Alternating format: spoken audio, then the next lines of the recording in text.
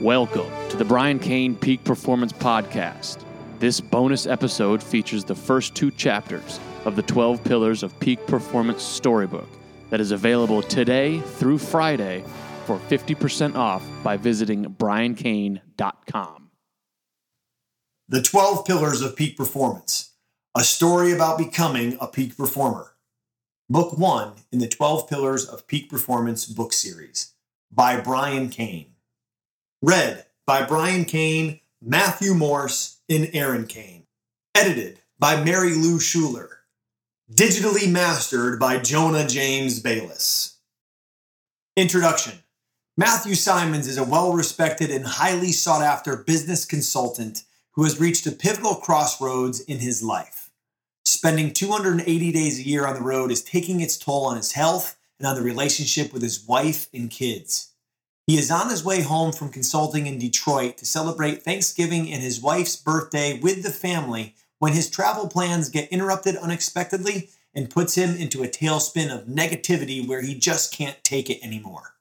Coach Kenny, a former Olympic athlete and current sports psychologist to some of the greatest coaches, athletes, musicians, actors, and corporate executives in the world, invites Matthew Simons to get a checkup from the neck up, to stop feeling sorry for himself and start living a life by design by following his optimal system of living, the 12 Pillars of Peak Performance. Coach Kenny and Matthew Simons take you on a journey into the soul of a man and the system of success that has helped create champions in all aspects of performance. The system that has helped Coach Kenny and his team will serve Matthew Simons in his pursuit of becoming more, and it will serve you in yours.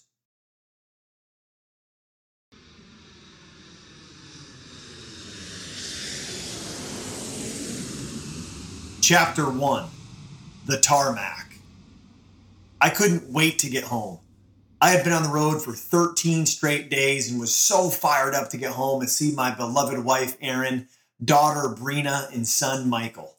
I knew that if I could just make it through this week, I would be home for Thanksgiving and her birthday and would be able to invest the time into my family that I wanted to, but had been unable to because of being too busy at work.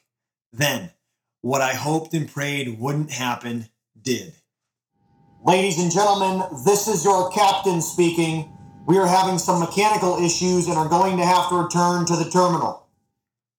My heart sank. Another delay. As I sat there, I muttered to myself, "You have to be kidding me."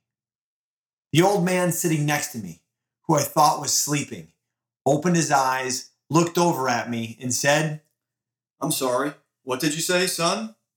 "Oh, nothing. I was just talking to myself." "Well, I thought you were complaining that we were going back to the terminal. I'm just glad we didn't take off. The last thing you want is for the captain to diagnose a mechanical issue once you have taken off. Then none of us are getting home. Better late and alive than never, I always say." That's a great point. I just wish I could get home on time once in my life. Home? Home is where your feet are, and right now you are on this plane. So you might as well enjoy it, because from the looks of it, we are going to be here for a while. My name is Ken. My friends call me Coach Kenny. What's yours? I'm Matthew Simons. Well, Matthew Simons, it's nice to meet you. I am on my way home too. I live in Southlake, Texas. Was here in Detroit seeing some of my friends. Coach Kenny, did you say you live in Southlake, Texas? So do I. Small world. Did you say your sons are in Detroit? Yes, I work as a sports psychology coach, and although the coaches and athletes I am working with up here are my clients, I consider them my friends and teammates and treat them like my sons and daughters.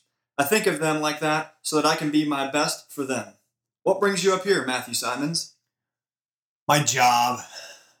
I work as a business consultant. I was up here seeing some clients and putting out some fires. Nothing too exciting, actually. That's too bad that you don't find what you do to be exciting. You only get one chance at this game called life, and one of the keys to victory is to find what you love and do it every day.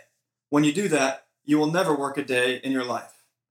After the Olympics in 1960, I went to work as a sports psychology coach and have never worked a day in my life. I love it. I want to do it. It keeps me up at night and kicks me out of bed in the morning just like training for the Olympics used to.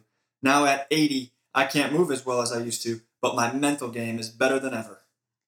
I had no idea I was sitting next to an Olympic athlete.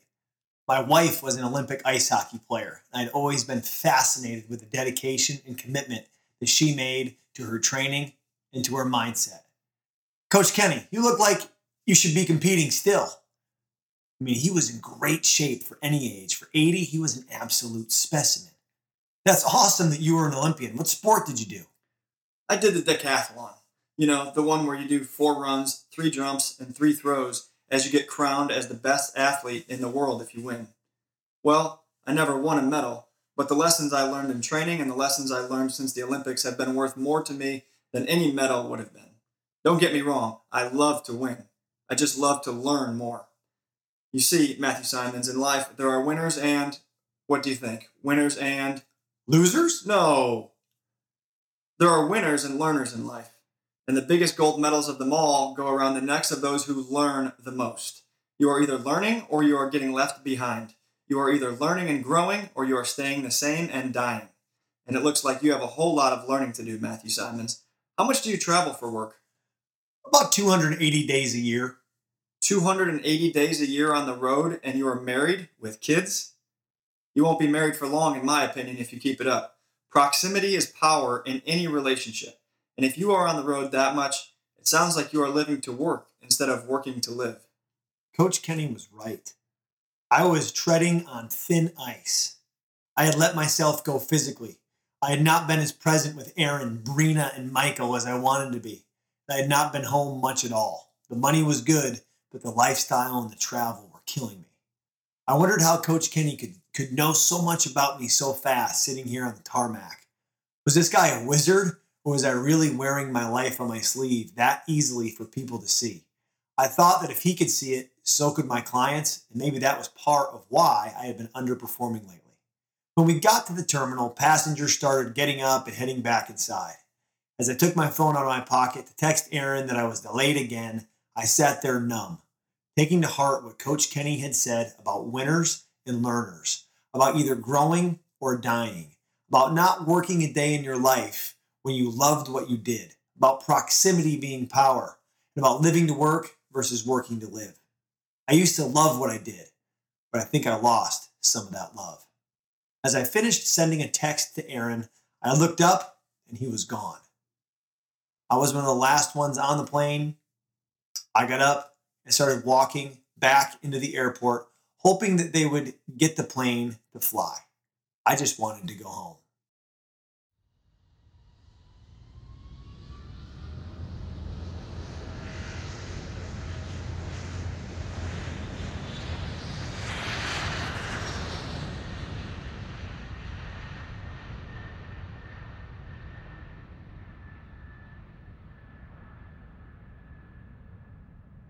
Chapter 2, The Next Flight. When I got to the top of the jet bridge and walked into the airport, the line at National Airlines ticket counter looked like a line of people walking into a Motley Crue concert. It was packed. My flight from Detroit to Dallas wasn't the only one that had been delayed. Rather than wait in line to find out what was going to happen, I called the National Airlines Customer Service Center. After waiting for almost 20 minutes, an operator picked up the phone and said she had good news and bad news. The good news was that due to the mechanical issue with the plane, I had automatically been booked on the next available flight back to Dallas. The bad news was that the flight wasn't until Saturday morning. Saturday morning? It's Wednesday. Thanksgiving is tomorrow and my wife's birthday is on Friday. I have to get home today.